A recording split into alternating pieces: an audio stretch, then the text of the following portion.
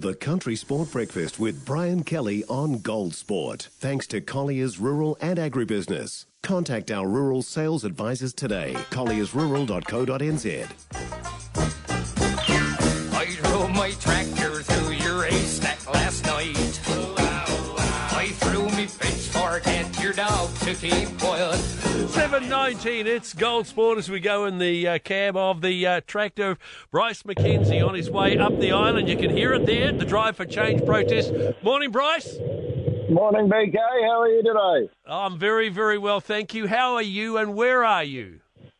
Right, we've left Kaikoura at 6:30 this morning, so we're probably, we're an hour north of Kaikoura, basically, along the beautiful coastline of Kaikoura. So the news today is the fact that no ferries are sailing across Cook Strait. When were you due to cross the strait? 4 o'clock this afternoon, but we're actually just going to fly across because we've got to meet up with tractors in Wellington, so we're just going to keep going. There's a bit of a support crew with us. They're going to have to wait until they can catch a ferry because they've got to get vehicles across. So the Drive for Change protest, it started on Friday in Invercargill. You've done well. So what's the reaction along the way been like so far? Oh, pretty much unbelievable, Mark. There's been people turning out. Even this morning at about 10 to 6, there was people out waving flags. 10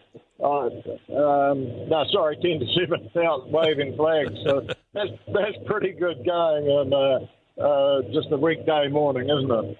Yeah, absolutely. So how many in the convoy? This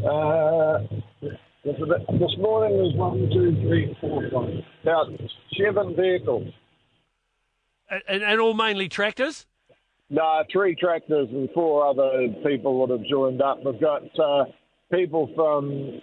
Now, what happened, Mark, here's a big wide load coming. This is going to be interesting. But anyway, what happened was there was one of the farming friend from down south, he decided he picked up a tractor in Dunedin and thought, I'll just go for a bit of a tour up to Oamaru. Well, he enjoyed it so much, he's still with us. So that's where we got a third tractor from that's come the whole way. And his daughter happens to be standing for the Vision Party. So she decided she'd come along, so she's there as well with the trailer. So they're going to pick them and then turning around and going back home. And you're getting good reaction along the way from places you stop at? Yes, we are getting excellent reaction. There's a pretty sad story to be told in the country just right now, and there's a lot of people are quite depressed, and you hear some pretty moving stories, BK. Yeah. I'm sure you do. Well, good luck for the remainder of the trip, getting across Cook Strait, and we'll talk again. Maybe on Thursday we'll get an update before your arrival in Auckland on Sunday. Yeah, that sounds really good. Looking forward to it, BK. Good on you, Bryce. Well done. I'll give you the key. She made I laugh. I'll stay. 90% of parenting is just thinking about when you can have a break. And when you do take a break, enjoy the Parenting Hangover podcast.